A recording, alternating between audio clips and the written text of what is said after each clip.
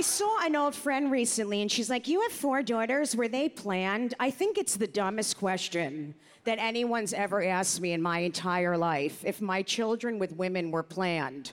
I'm like, no, I wasn't wearing protection. They were all a mistake, and we're pro-life, so we kept them for Jesus. Jesus.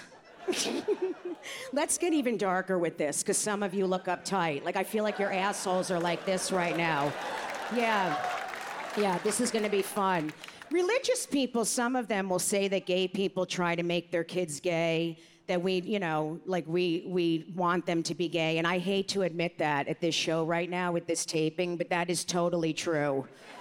That is the only reason why I agreed to have children, was to create 4 big dykes.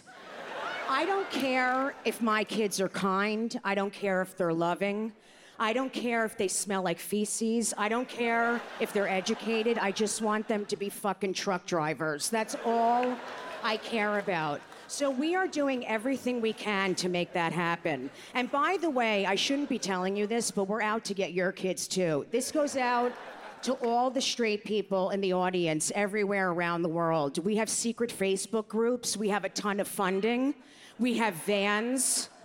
We have candy. We even have long nets where we can grab your children from off the lawn. Look how dumb some of you are. You're like...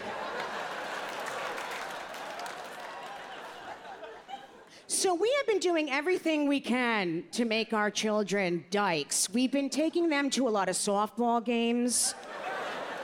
All 4 of my daughters have crew cuts. They have military haircuts. We've been blasting the Indigo Girls and Melissa Etheridge into their ears 24 hours a day, 7 days a week.